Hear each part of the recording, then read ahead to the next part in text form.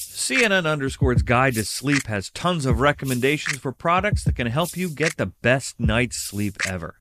Alright, let's face it, most of us have had trouble falling or staying asleep at some point, and there are a lot of products and hacks claiming to be the solution to our sleepless nights. That's why the CNN Underscore team spend hundreds of hours testing products to find the ones that can make a huge difference in the quality of your slumber.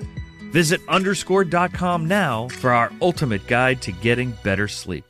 Welcome to the Scene to Scene podcast. I am your host, Valerie Complex. Today, I am chatting with Ji Young Yoo. Ji Young stars as co-lead in the 6-part limited series Expats. I think I learn a little bit with every character that I play. I think usually I play a character and it causes enough introspection that I learn something about myself. I honestly can't gush enough about Freaky Tales. I'm so excited to share it with more people. If you like what you hear, be sure to review, like, and subscribe to the Scene to Scene podcast. Are you looking to step up to a 4K smart TV? One that gives you unparalleled clarity and picture resolution? Then we've got good news for you, because the Vizio 65-inch V-Series 4K smart TV is now just $348. With all your favorite apps built in, you can stream straight out of the box. You can even sing along to all your favorite music and radio on the iHeartRadio app. Looking for a smaller or bigger screen? Vizio offers unbeatable prices on all V-Series 4K smart TVs. Head to Walmart.com today and score the 4K TV you've been waiting for. Check it out now. No doubt now. Thursday morning, September 12th, 2019, the Beating the Book Podcast Megapod. Week 2 in the National Football League. It's Gil Alexander. And in case you missed it last week, the new crew on my right, the consigliere to Derek Stevens over at Circa Sports. He's the vice president of operations there and knows all things about the Circa Million contest, among other things. It's our friend Mike Palm. Thank you, Mike, for being here, sir. It's an honor and a pleasure to join you and especially Todd Wishnev. Todd Wishnev, who is our other guest on the left here. He's the star, one of the stars of Showtime's docuseries Action. You may hear him on VSiN as well. As Mike just said, Todd Wishnev. Hello, Todd. Hi, guys. So let me just say this about last week. A couple things. One, it was the highest rated Week 1 Megapod of all time. So kudos to you two. This will be the real test, right? Week 2. See if they continue to listen to you guys after Week 1. I'm sure they will. The other thing is, Mike, you were accused of breathing heavily last week. You were not breathing heavily. It was just where apparently the mic was being held, correct? I think so. There's some background noise in the office with running water in the pipes and that. So we moved to a different office, so hopefully that corrects that and nobody thinks I'm a pervert. All right. Well, thank God for that. And Todd is not in L.A., so we can actually hear everything that Todd has to say as opposed to the first 5 minutes last week. All right, so let's do this. Let us begin. First of all, let's review how our picks went last week. Not so much, although, Todd, you were 2-1 in your best bets, and you also hit your teaser, did you not? Yes, indeed. All right, and Mike and I, not as lucky, not as good, because, and the reason I use the word lucky, we were 1-2 in our best bets, and we both missed our teaser, and much of that was because the Eagles and the Lions completely destroyed us. And the Lions collapse, I'm still not sure that actually happened, but we did get the Thursday game right with the under, so that's the saving grace from Week 1. I knew you'd throw that in there. Todd, judges, does that count? Todd, is that part of the official rankings? No, that's just wide left. That will not count. It will not count. Before we get into this week, because we want to get our thoughts on Thursday night, then we're getting to our best bets. We'll also do the teaser of the week, which I actually gave out on a numbers game this morning. I do want to get a Circa Million update, the Circa Sports Million full season contest, 5 picks against the spread. How many total participants were there in the end, and how many of those went 5-0, Mike? So we ended up with 1,875 participants. Because everything over 1,500 went back into the quarterly winners, or the best score each month, including this month of September, is worth $143,750. 16 cards went 5-0. 16 entries went 5-0. And here's the more shocking thing. 23 entries did not submit their picks. Oh, Jesus. Including one of our friends, Anthony Curtis, right? He admitted that he was one of them. He had 3 of the 23 that didn't turn him in. He was busy on his book, and he forgot about the deadline, and he called his partner up, said, what do you like in these games? And he said, well, what did you submit? And he said, well, I'm just looking at them now. And the guy said, hey, it's 3:30. What are you talking about? And so they're 0-15 combined. So, 0-15 combined. They start out with 0-5s across the board. And say what those quarterly prizes were again, the 4-week sprint and the 5-week at the end of the year? Yeah, $143,750. Wow. All right. Didn't go so well for me because of the Lions and the Eagles, so I'm not going to win that first quarterly. I'm just here to tell you that. I'll take another shot. In your favorite Belichickian voice, it's on to October. That's right. That's right. We're just here we're going to be on October. Obviously, Antonio Brown news, great texts that we don't necessarily have to repeat, but I'd love to at some point.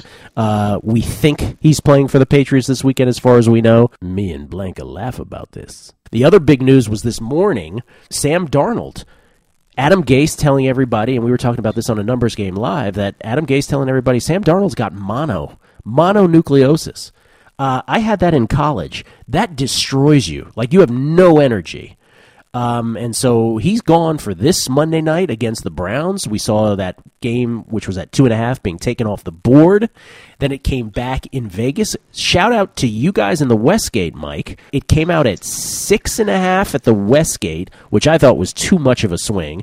You guys came out at 5.5. Then offshore it came out 4.5. Once they put it back up, and then that quickly moved back to 6. Where are you now? Yeah, we took some bets at 5.5, and we're at 6 as well. And it's 6 pretty much everywhere on that game right now. Okay, let's start with the Thursday night game. Thoughts, Todd, since we haven't heard from you, you're awfully quiet. Let us begin with any thoughts. Carolina Panthers, 7-point favorites tonight, hosting the Tampa Bay Buccaneers.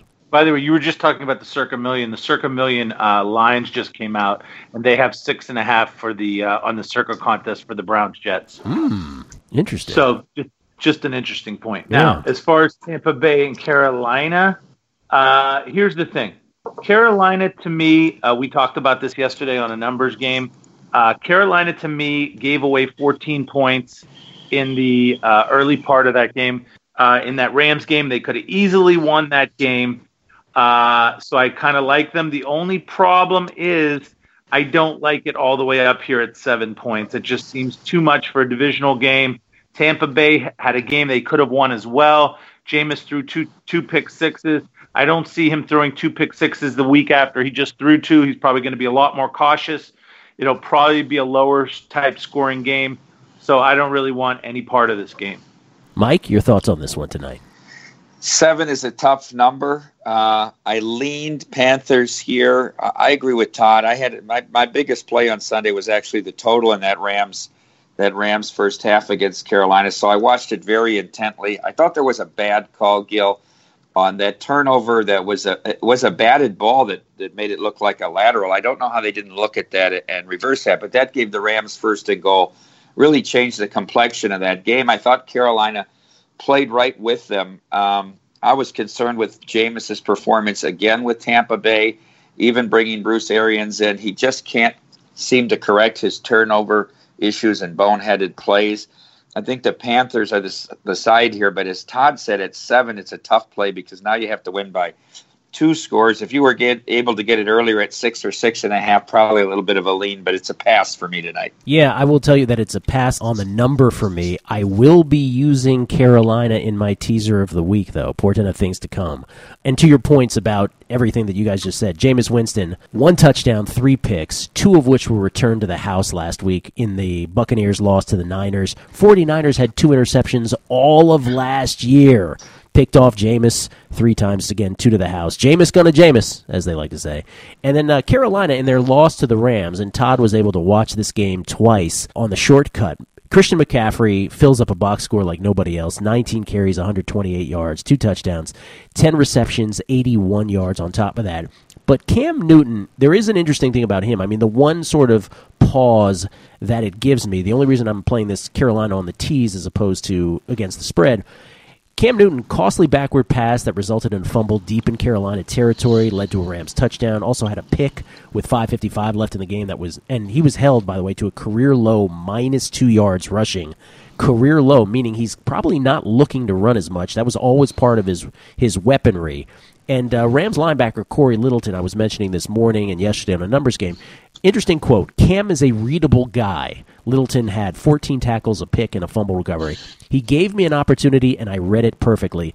And it should be noted that Newton did not complete a pass of longer than 17 yards in that game, but he said he didn't even think about his surgically repaired shoulder during the game, simply took what the defense gave him. So it really comes down to, do you believe Cam on that or not? But I will not take Carolina on the number. I will take Carolina in a tease with the teaser coming up. All right. Let us begin with the best bets of the week. Can start with you, Mr. Palm, sir. What do you got? What's your number one? I'm going to go against your best bet last week, and I'm going to take San Francisco in a second straight road game, catching 2 at Cincinnati. I was very impressed with the retooled 49ers defense last week against the said Buccaneers that we discussed from the Thursday night game. I thought they totally dominated that game.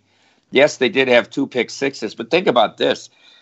You know, Frisco had 2 turnovers of their own, and they had 3 touchdowns called back by penalty in that game. I think Kittle is so effective and such a safety net for Garoppolo when they go on the road. Cincinnati was competitive in Seattle, but remember that fluke touchdown before the half on that Hail Mary, and then they really did not move the ball much in the second half, where they were much more successful in the first half. I think San Francisco is the better side here, and you're going to catch a couple of points, so I'll make them my top play. Yeah, it's an interesting line because it's sort of similar. San Francisco's on the road against a non-division opponent. Was right around to pick them last week, maybe 1 point either way. Here, a consensus on this right now, as you just mentioned. Let's just get a consensus number, is San Francisco +2. So you're on the Niners. And by the way, just to clarify what Mike said, I was on the Bengals as my number one best bet on the Megapod last week. I did have the Niners in circa. Todd, your best bet of the week. My best bet of the week all depends on whether I'm going to get 2.5 or 3 in this Bears game. Are we counting the Bears as 2.5? Consensus right now, 2.5, yes. Okay. Then I would like the Chicago Bears.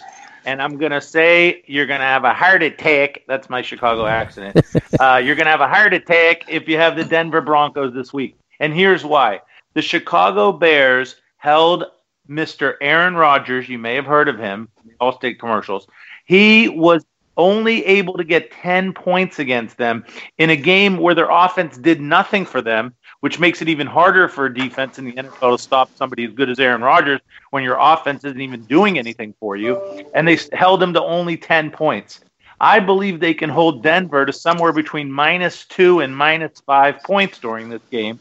If it was possible to get minus points in an NFL game, they'd be able to do it because Joe Flacco is going to get his head torn off.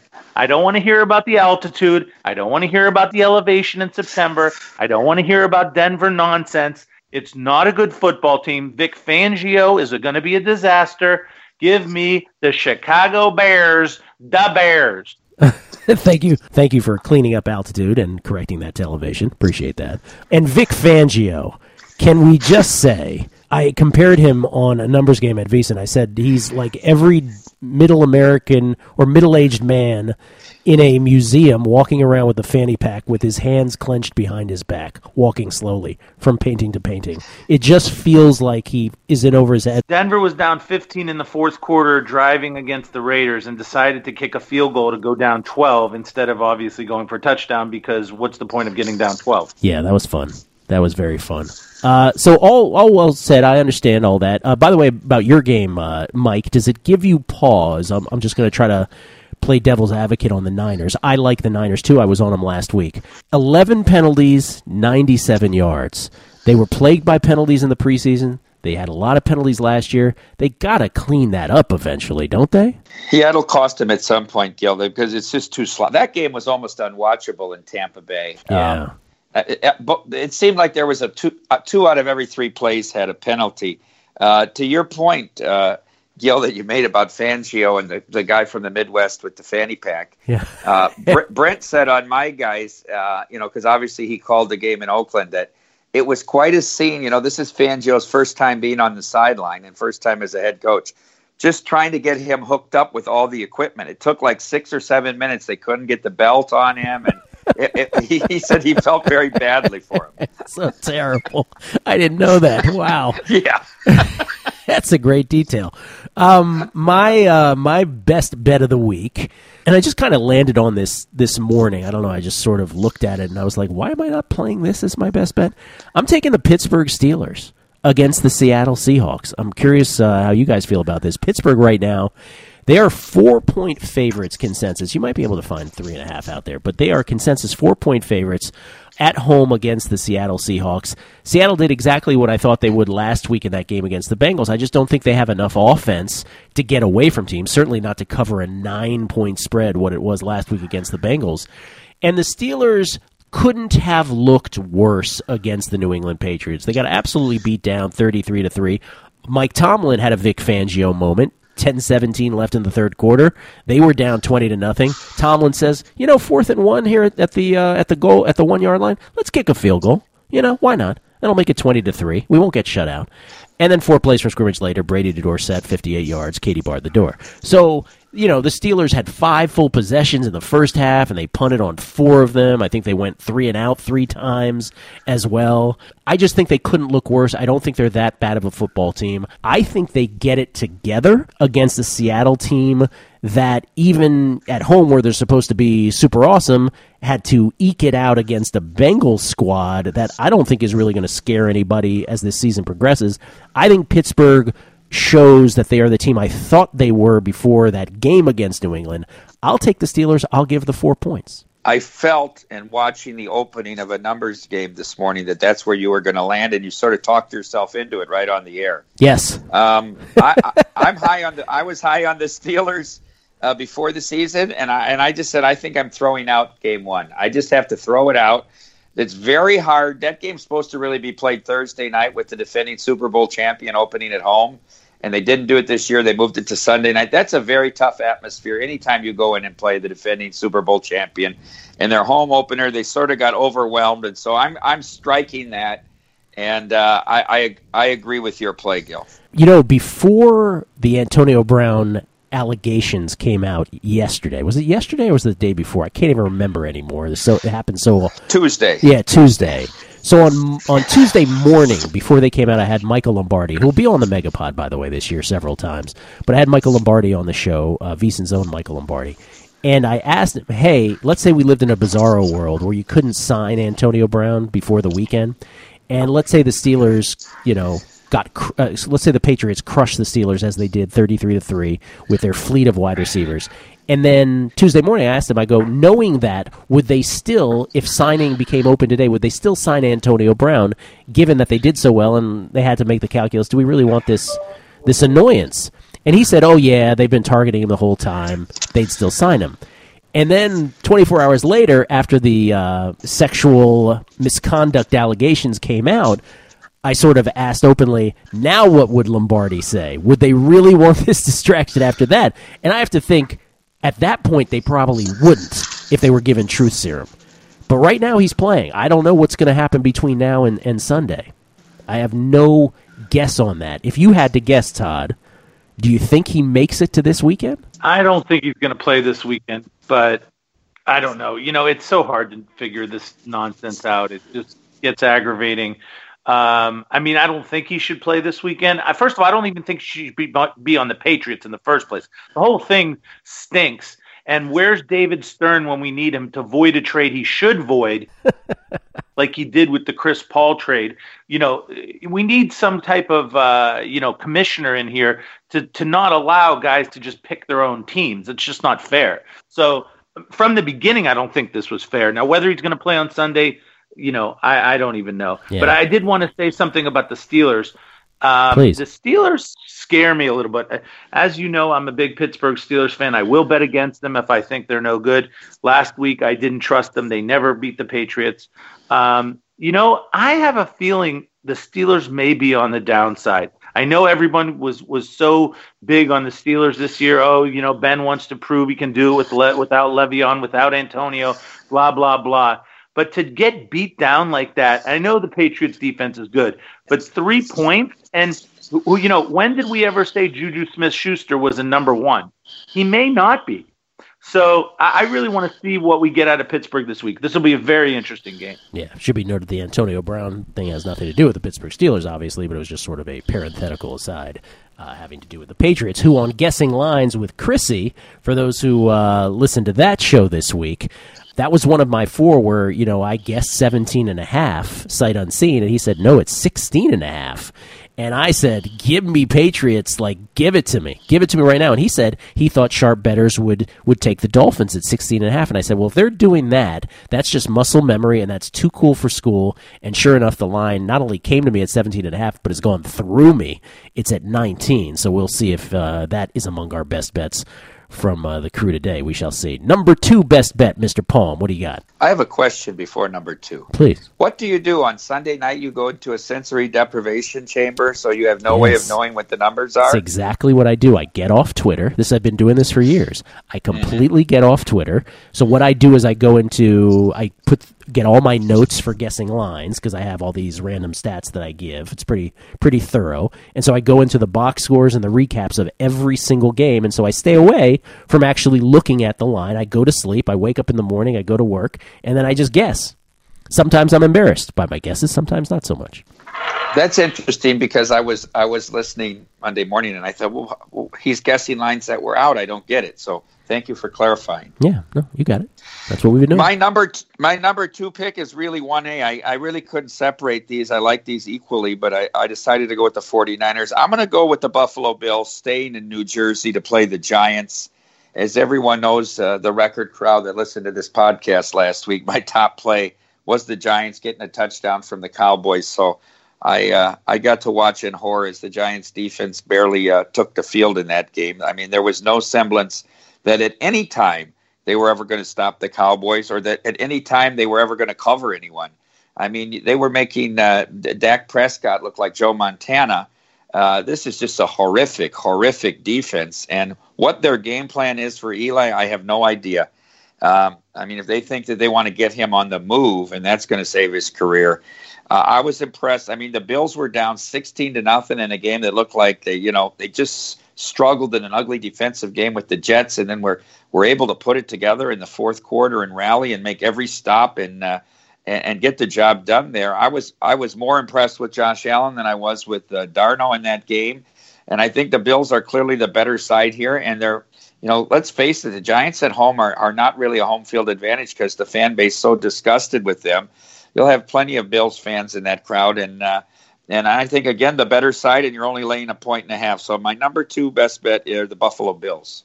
Why are they playing Eli Manning? Well, what good does this do them? I have no idea why Daniel Jones is not playing. To your point about their defense, Mike, the Giants gave up touchdown drives of 75, 93, 83, 75, and 89 yards on 5 consecutive possessions from the first through the third quarters against the Cowboys last week. That is not good, I'm told.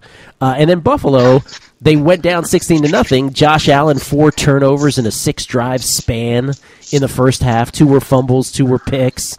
But the Bills' defense was really good, so they kept it close. It was only 6-0 despite all those turnovers. And then the Bills were also -3 in turnovers, their turnover differential, and I think one of them was just a nonsense last play of the game. So really it was -4, and they still won. That game changed when Jets middle linebacker C.J. Mosley went out of the game. So you're on Buffalo at the Giants, and that number consensus right now is 1.5. 1.5 in favor of the visiting Bills. You are on the Bills. Todd, what's your number 2? My number 2 pick is the Gardner Minshew show. Oh, no. And that is, wow. I like the Jacksonville Jaguars plus the 9 against the Houston Texans.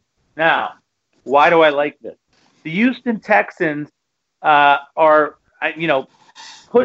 the Saints game out of your mind for a minute. The Houston Texans are a defensive team, and Bill O'Brien likes to run the football, tries to protect his quarterback. He doesn't usually win by margin.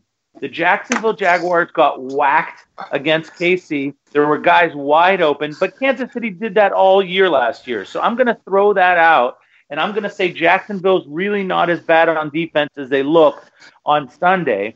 And I'm going to take them plus 9 against the team, to me, that is not a team that likes to win by margin. And 9 points is a lot of points in a National Football League game.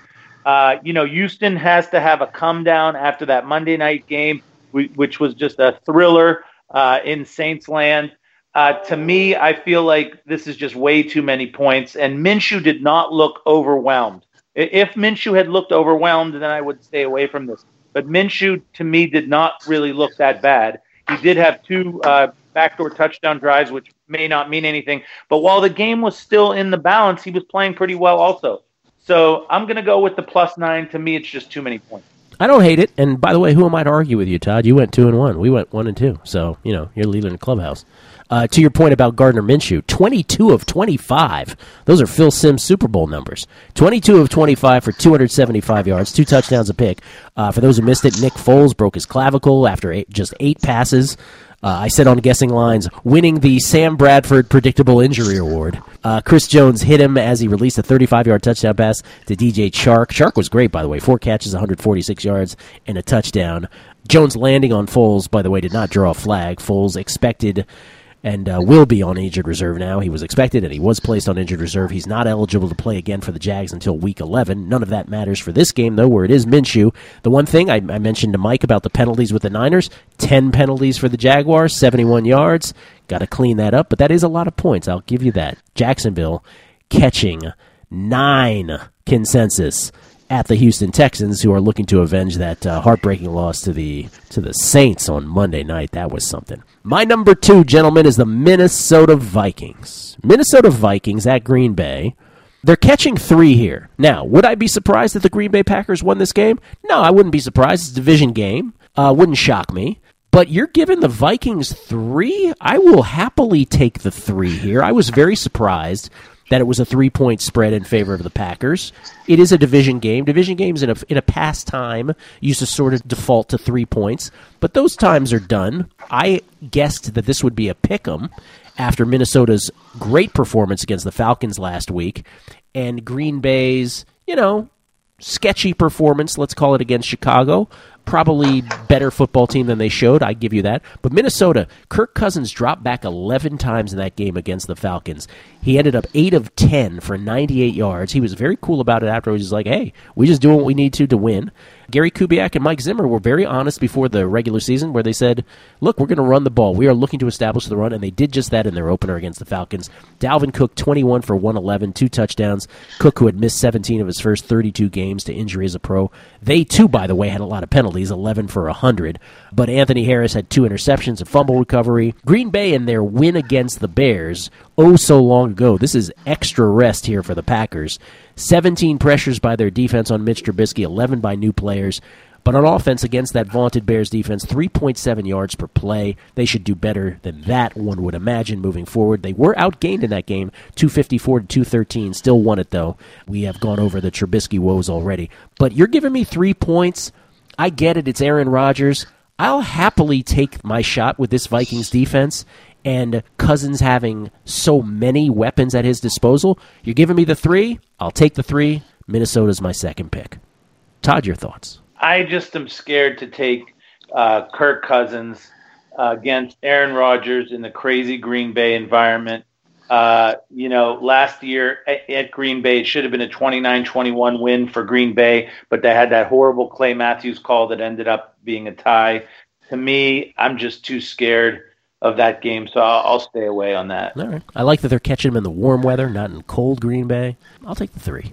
Mike? I'd like to comment on Todd's second pick. Please. And I looked at that game as part of my teaser. I didn't use it, but I like his side there.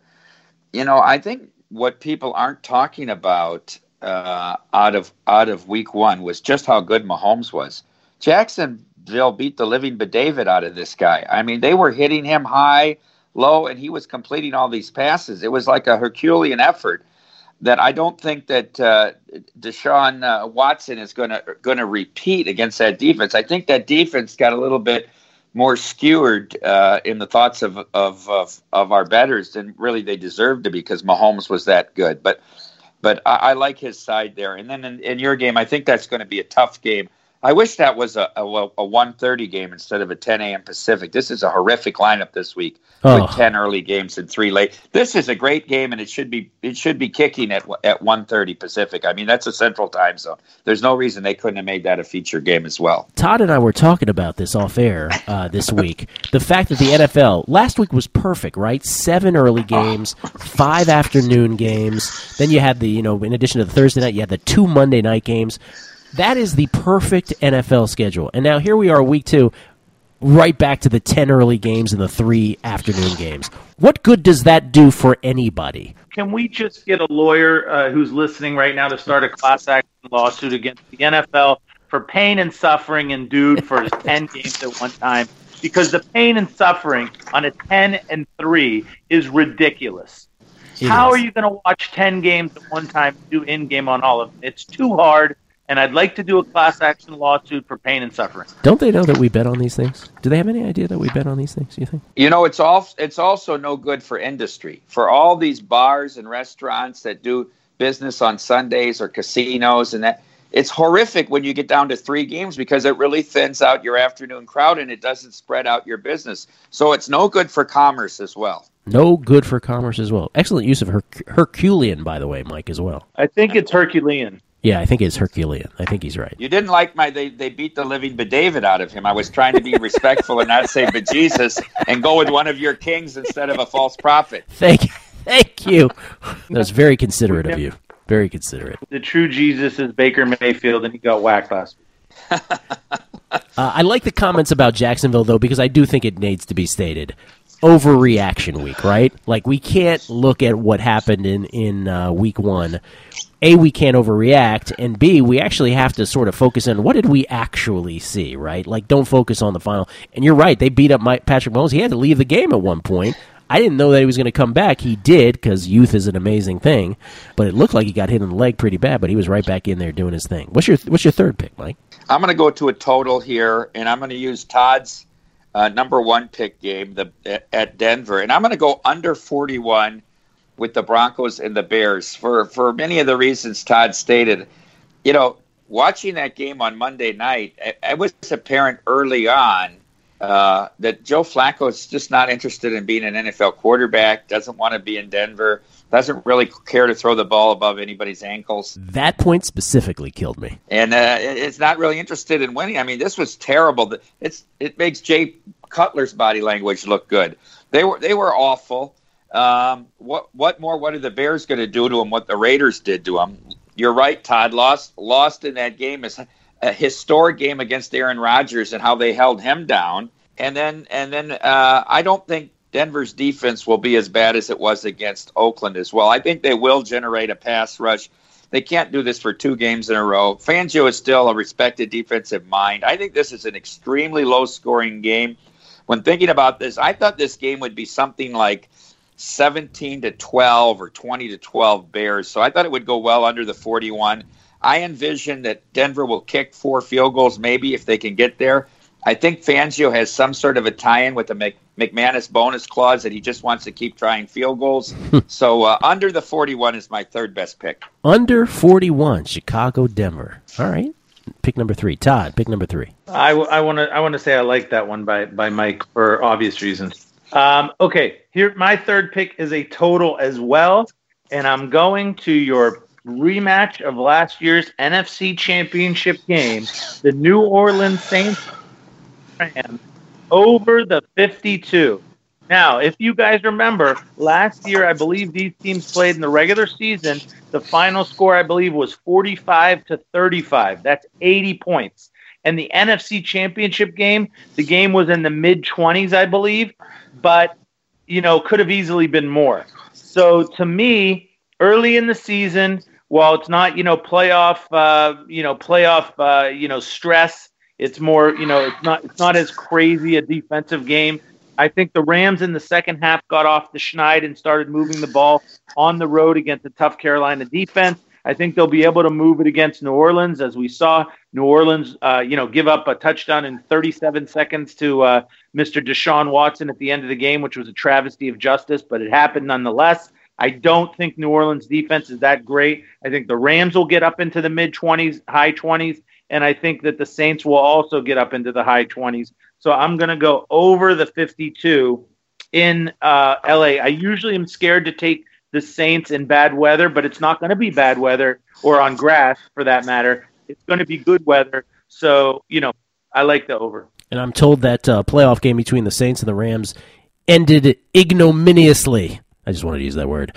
That was obviously the play that caused the NFL to now review pass interference, or to allow the review of pass interference, as the Saints got hosed a year after the Minnesota Miracle knocked him out of the playoffs. So you like the over there. Mike likes the under in Chicago, Denver.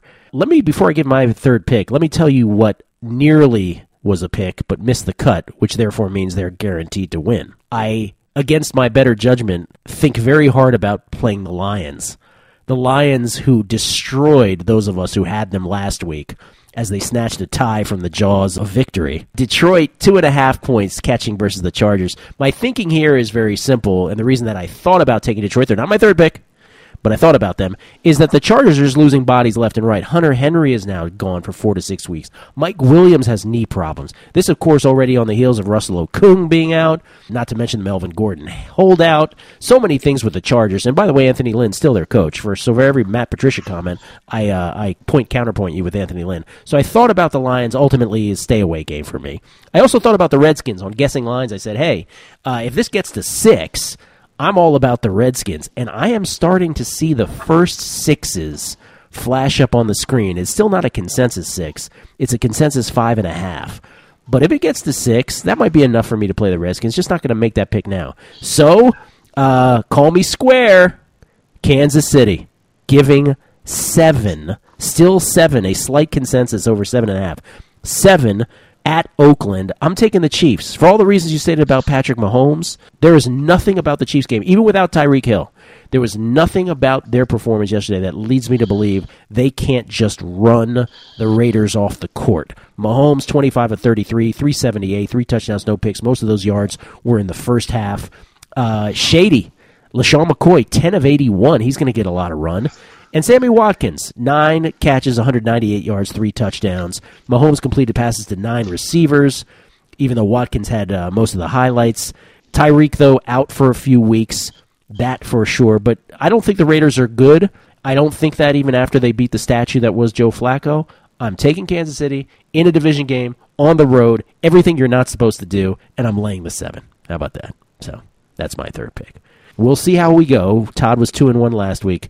Mike and I, we were 1-2. Forget the Lions. Forget the Eagles. It's a results-oriented business, but I would have made the same picks again. I really would have. There's nothing about those games. The Eagles, when they were down 17-0, I said, I bet you they win. I still think they cover, and they would have covered had it not been for the Redskins giving up a 4th and 6 and 4th and 12 on that final garbage drive. But that is the NFL. And that's the main point I want to say about the NFL. If I didn't have Bianca Andreescu in the U.S. Open women's final last week, or brain-dead MLB parlays, thank God I had those, because the NFL and college football destroyed me. It was a quick reminder.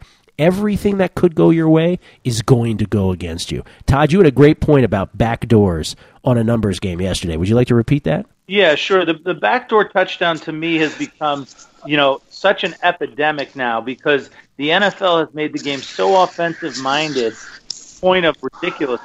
It's so hard to get a stop in an NFL game. And then once your team is ahead by enough late, the guys just decide that they're not going to, buckle down and try to get stops anymore. So here's who had backdoor touchdowns last week. Carolina down 30-20 got one to lose 30-27 to the Rams.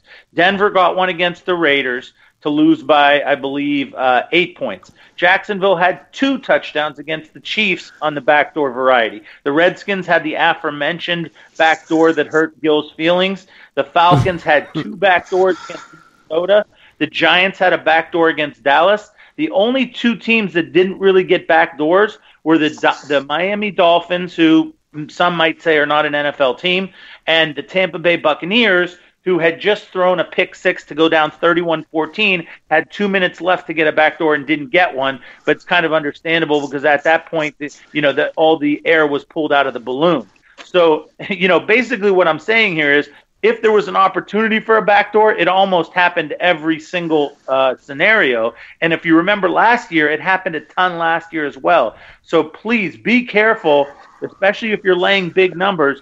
Don't make the mistake I made in the Raider game where I had -10 because I had the second half line, which was Raiders +4. The only way that's safe is if the Raiders are up 18. Unfortunately, the Raiders were up 15, and I took a tough beat there. And so be very careful when you're in especially like a game like Houston-Jacksonville. It's going to be -9. If they're only down by 15 late, you're in a lot of trouble because these backdoors are an epidemic. You said that you related to the touchdown cushion. How many times during a bet do you guys think about the one score cushion of your bet? Like if you're up, like I'm constantly thinking about that when I have a bet going. Am I one freak play? Like can I withstand a freak play? And until I'm at that point, I never feel comfortable with any of these bets in the NFL. Never. As always, guys, support for today's show comes from Bookmaker.eu, an industry leader for close to 30 years. Pro players consider them a must because they're first to post odds, take the highest limits, and pride themselves on never having kicked out a winning player. That is huge. Bookmaker's a high-volume sportsbook best suited for the sophisticated player, also caters to large recreational players, and their motto is always is where the lines originate, because chances are the sports book at which you've been betting follows their lines. Pretty damn good chance, as a matter of fact. And right now, if you visit bookmaker.eu/Gill, that's bookmaker.eu/GILL, you'll claim your exclusive 100% welcome bonus of up to $300. That's bookmaker.eu/Gill to join and claim your welcome bonus of up to $300 right now. You will not regret it. Betting the only way I know how, the indispensable bookmaker.eu. Check it out. Thank me later. Teaser time. Teaser of the week. Mike, we start with you. What do you got? I'll do like you do, Gil, and give the honorable mentions like you like to do on this show. So Please. Yes. I had a group of 4 here that I had to pick 2 out of, and so I'll tell you the ones I didn't use. I thought very hard about taking the Jets +13 now with this line movement. I think it is an overreaction to this. I don't think Simeon is maybe as bad as he looked under Vance Joseph. That's a lot of points against a Freddie Kitchens team on the road. And then the other one was Todd's game. I thought about teasing the Jaguars up to 16 in that game. But here's what I did end up with. I ended up teasing the Ravens down to 6 against the Cardinals. I still think Kyler Murray and Kingsbury are who we thought they were for the first 3 quarters of that game before Matt Patricia decided to go into a prevent for 18 minutes. Oh. And I think Baltimore is an underrated place to play. I mean, you think about 2 stadiums that are not far apart, with one being very little home field advantage and with the Redskins. And then the Ravens, I think that is a very passionate crowd and a tough place to play. And then the other one is your play, Gil. I teased the Chiefs down to a pick against the Raiders. I don't see how the Raiders win this game. I think the Chiefs will score in the 30s there. So I'm gonna take the Ravens and Chiefs in my 2-team teaser. Are we doing 6-point or 7-point? 6-pointers. 6-pointers. Okay, because I see Baltimore at -13, which would only move them down to 7, and Kansas City at 7, which would move them down to -1. Am I wrong? Well, that's correct, Ed. So 6, 7, and 1. The 1 is fine. So 6 to 7 and 1. And let me clarify something I said last week, because I think in my haste I misspoke, but I hope people got the essence of it, which is when you go to the Stanford Wong teasers, that the positive EV, the plus EV teasers in the NFL are teasing home favorites of more than 7 down through the 7 and the 3, and both home and road dogs back up through the 3 and the 7, so you get more than 7 points. I may have misspoke on that last week in haste, but I hope everybody got the correct meaning of it. What Mike is doing right there as a long-term proposition is not a plus EV thing to take a road favorite of 7, or in this case it's 7, but usually 7.5 or more we're talking about, down through the 7 and the 3. That's usually not, like long-term, that's not plus EV. But in this case, I like it a lot, obviously, based on my pick. Todd, what do you got? Yeah, can I mention one other thing about teasers? Because I learned this last year, and I don't know if all the books do this the same way. But if you tie, for instance, in Mike's, if he takes the Ravens down from 13 to 7, and the Ravens win by 7, Kansas City covers the tease number, I heard that at some books you get a push and some you actually lose. Is that true? You really have to check the rules of your sportsbook. MGM, for instance, because I used to talk to Jay Root about this all the time. I don't know if the rule still exists. But Jay Root, if there was I'm trying to remember the scenario.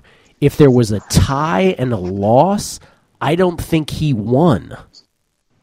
Yeah, it's a push. It's a tie push. And a loss on a teaser is a push. Is a push. Now, that's not the Yes. rule offshore, but like you really have to check the rules of the sports books, whether legal ones here in the United States, whether offshore ones, because everybody plays it a little differently. And that used to chap Jay's hide all the time, that he would have to give that money back. Yeah, that's why I wanted to bring it up, because I was looking at Mike's game as well, the Ravens game, to move it down to 7, but I was thinking, but it could easily push.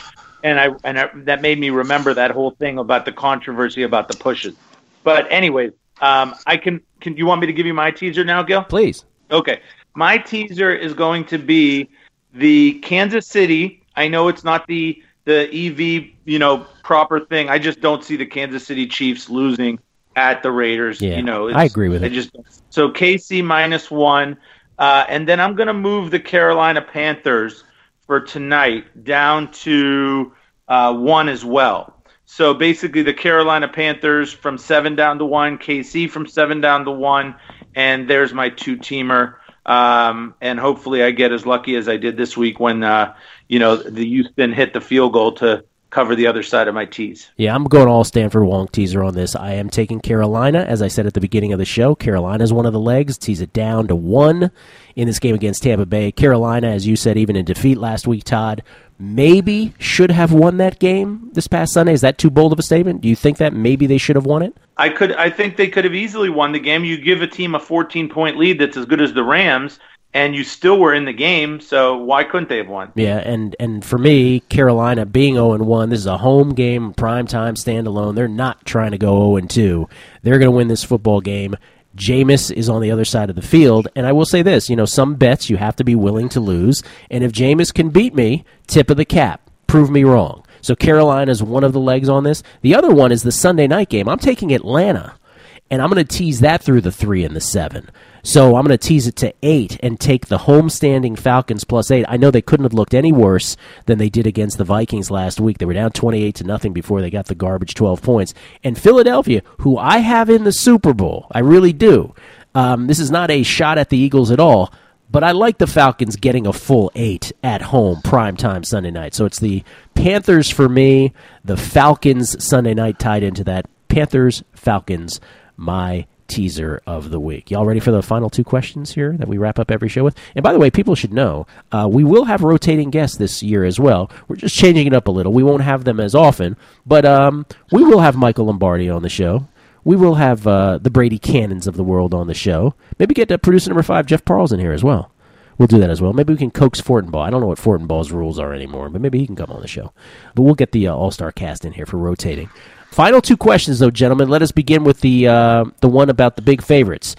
Which of the big favorites, defined by a touchdown or more, is the most likely, in your opinion, to lose outright? Not saying you're saying that it will, but what's the most likely to lose outright? Starts with tonight's Thursday night game. Carolina, touchdown favorites, 7-point favorites over the Buccaneers. Then Sunday morning, Houston, 9-point favorites hosting the Jacksonville Jaguars, or as some people like to call them, the Jaguars. Never understood that. Baltimore, 13-point favorites over the Cardinals. And then the biggest favorite on the board, the New England Patriots. We all stayed away from this game at its current line. Patriots are 18.5, let's call it consensus. This is actually steadied out at 18.5. 18.5-point favorites on the road against the Miami Dolphins. Then Sunday afternoon, Kansas City, 7-point road favorites against the Raiders. And then should we throw in the Monday night as part of that? Just to make it interesting, let's do that. Cleveland, make it easy for you. Cleveland, 6.5-point favorites now with the Sam Darnold mononucleosis situation. Trevor Siemian is your starting quarterback for the Cleveland Browns at the New York Jets. Throw them in there. Which is the most likely to lose outright, in your opinion, of that group, Mike? The Fighting O'Briens from Houston. The Fighting O'Briens from Houston. More of an anti-O'Brien or pro-Jacksonville decision for you? It's a combination, but I think Jacksonville, it's an overreaction, this 9, and Jacksonville went up against, as I said before, a great effort by Mahomes and an offense that's on another level. So I'm not sold on that Texans. I thought they were pretty against New Orleans. Actually, they got the benefit of that turnover inside the 10 in the first half. Second half, they just absolutely shredded them. Down drives their first 3 possessions. I'm going to go with the Cleveland Brownies. Trevor Siemian, I watched a lot of Trevor Siemian last year. He's, slightly below average quarterback. He's not going to really throw too many picks. He's kind of like the John Fox of quarterbacks. If you remember John Fox, he would play very, very, tight to the vest, and he would win you 7-8 games because his teams would never turn the ball over. So in the NFL, if you just don't turn the ball over and you wait for the other team to make mistakes, you can just win accidentally. It's amazing, isn't it? Yeah. You can win 7-8 games just by not making mistakes. I think the Jets' game plan is going to be Trevor Siemian, don't try to be a hero, don't try to lose the game, and let's hope Jesus himself, Baker Mayfield, can throw a couple picks, and maybe the Jets could theoretically win that game. Yeah. By the way, if the Dallas Cowboys were in that group, if they were just a tick or so a point higher, I would have picked the Dallas Cowboys on the road at Washington because I think that would be way too high. But because they're not in it, my answer will be and I don't expect this to happen, but my answer would be the Cleveland Browns as well. Cleveland Browns on Monday night. Let's see something from them. Let's see a win here. Let's see Freddie Kitchens get through a game here with a win before I get all crazy about them. And I'm with you. I don't think that the move from Darnold to Siemian was justified. I think it's an overreaction. Trevor Siemian, as you say, is as long as he doesn't turn the ball over, got to figure out the status on C.J. Mosley, though. That's the big thing right now. Is C.J. Mosley playing in this football game? Because when he went out of that game against the Bills, that entire thing changed. And right now, if you get the status on C.J. Mosley, as we do this podcast, and we're doing it, for those who don't know, about 11 a.m. Pacific Thursday morning, the status on C.J. Mosley, who left the field with a groin injury on Sunday, very questionable right now. We do not know what his story is. There is nothing definitive on Mosley. You guys seeing anything on him? By the way, while you look up the update on Mosley, if this game leaks to 7, which I suspect it may on Monday night, I have to bet the Jets. I mean, that's just ridiculous. 7 points. You're going to make a 5-point adjustment for Darnold to Siemian. That's ludicrous. Sam Darnold is not a great quarterback, folks. Let me go to RotoWire. Let me go to the fantasy people, because that's probably the way to go to actually. Because I'm looking for actual reportage on this. It's amazing how frustrating that can be. By the way, you like the reportage? By the way, reportage. C.J. Mosley, RotoWire. Here's the latest. Got to go to the fantasy people for the real deal. Questionable. That's the official status. So nobody knows is basically what we're saying here Thursday morning. But that would be the answer to the question for me on that would be the Cleveland Browns, most likely the big favorites to lose outright. Final question. If you could bet, Mike, we lived in a bizarro world. There's 16 games. You were forced to make a side bet on 15 of them, but you got one free pass, one game you wouldn't even bet with my money. What game would that be? It's the Dolphins-Patriots game. This number, I thought about it. Would I even tease the Dolphins up to 24.5? I just can't. It's just an NFL game, and these are still professional athletes, whether they're semi-intentionally tanking, intensely tanking, whether this is the best Patriots defense since 2004. I can't touch this game. This number is just, it's not in my comprehension. Such a great thing to ask yourself. Would you even tease this to 24.5? It's so true. It's so true. Like, I don't know. I don't know if I would. Todd, same question. I got to go with the LA Chargers Detroit game. The LA Chargers have, we talked about this on a numbers game. They do Charger-esque things to keep the other team in the game. They started off again this year. 3 bizarro plays in the last 15 and a half minutes of the game, a fumbled punt, a pick in the end zone, and then you can't make an easy tackle at the 18-yard line.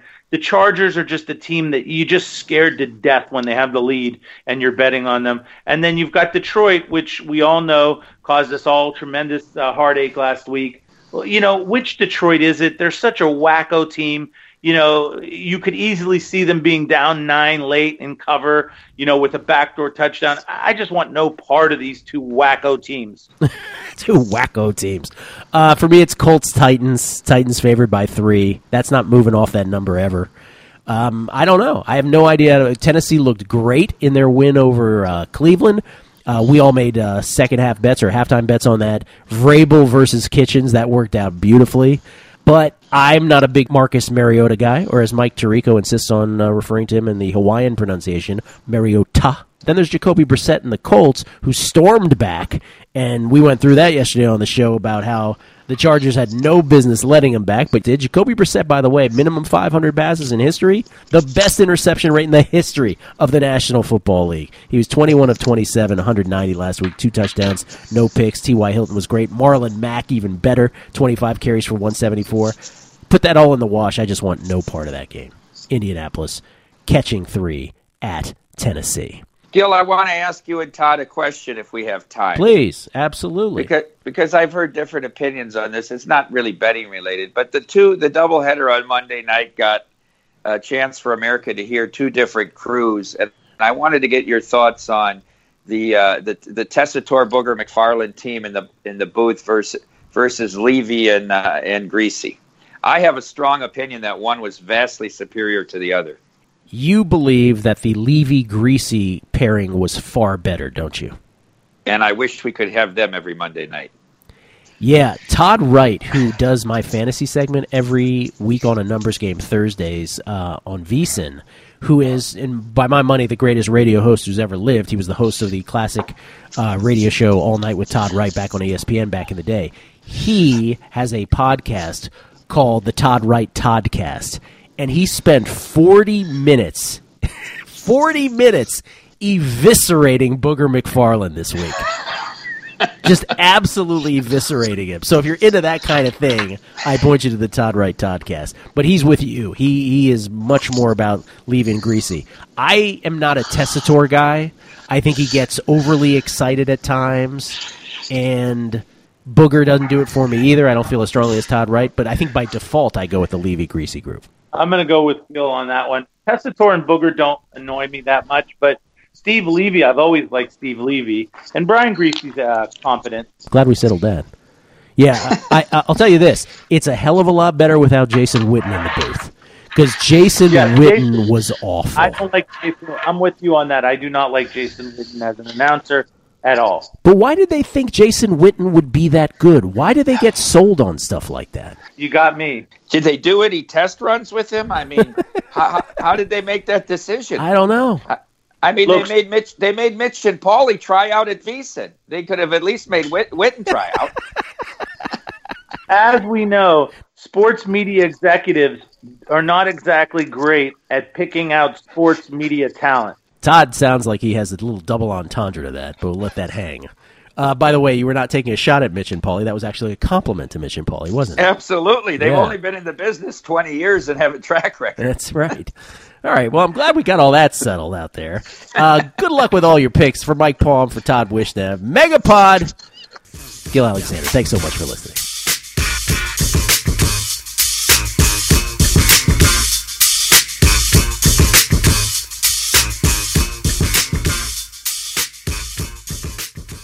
Infiniti presents a new chapter in luxury, the premiere of the all-new 2025 Infiniti QX80, live March 20th from the Edge at Hudson Yards in New York City, featuring a performance by John Batiste. The all-new 2025 Infiniti QX80 is an SUV designed to help every passenger feel just right.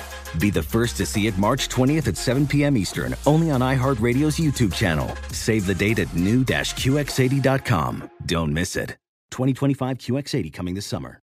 CNN_'s Guide to Sleep has tons of recommendations for products that can help you get the best night's sleep ever.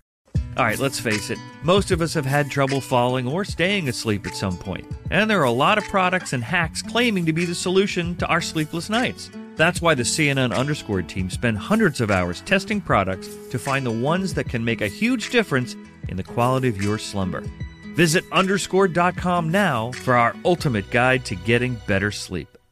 Billie Eilish and Phineas O'Connell, they're with us today on Crew Call. I'm your host, Anthony D'Alessandro. Billie's vocals, it was automatic art. You know, I had to choose a more challenging route than just da da da da. You know what I'm saying? It could have been easier. And a lot of people have asked me how did you choose to have it be so soft and like so simple? And what else was it gonna, like, that's what the song wanted. Thanks for listening to this episode of the Crew Call podcast on Deadline.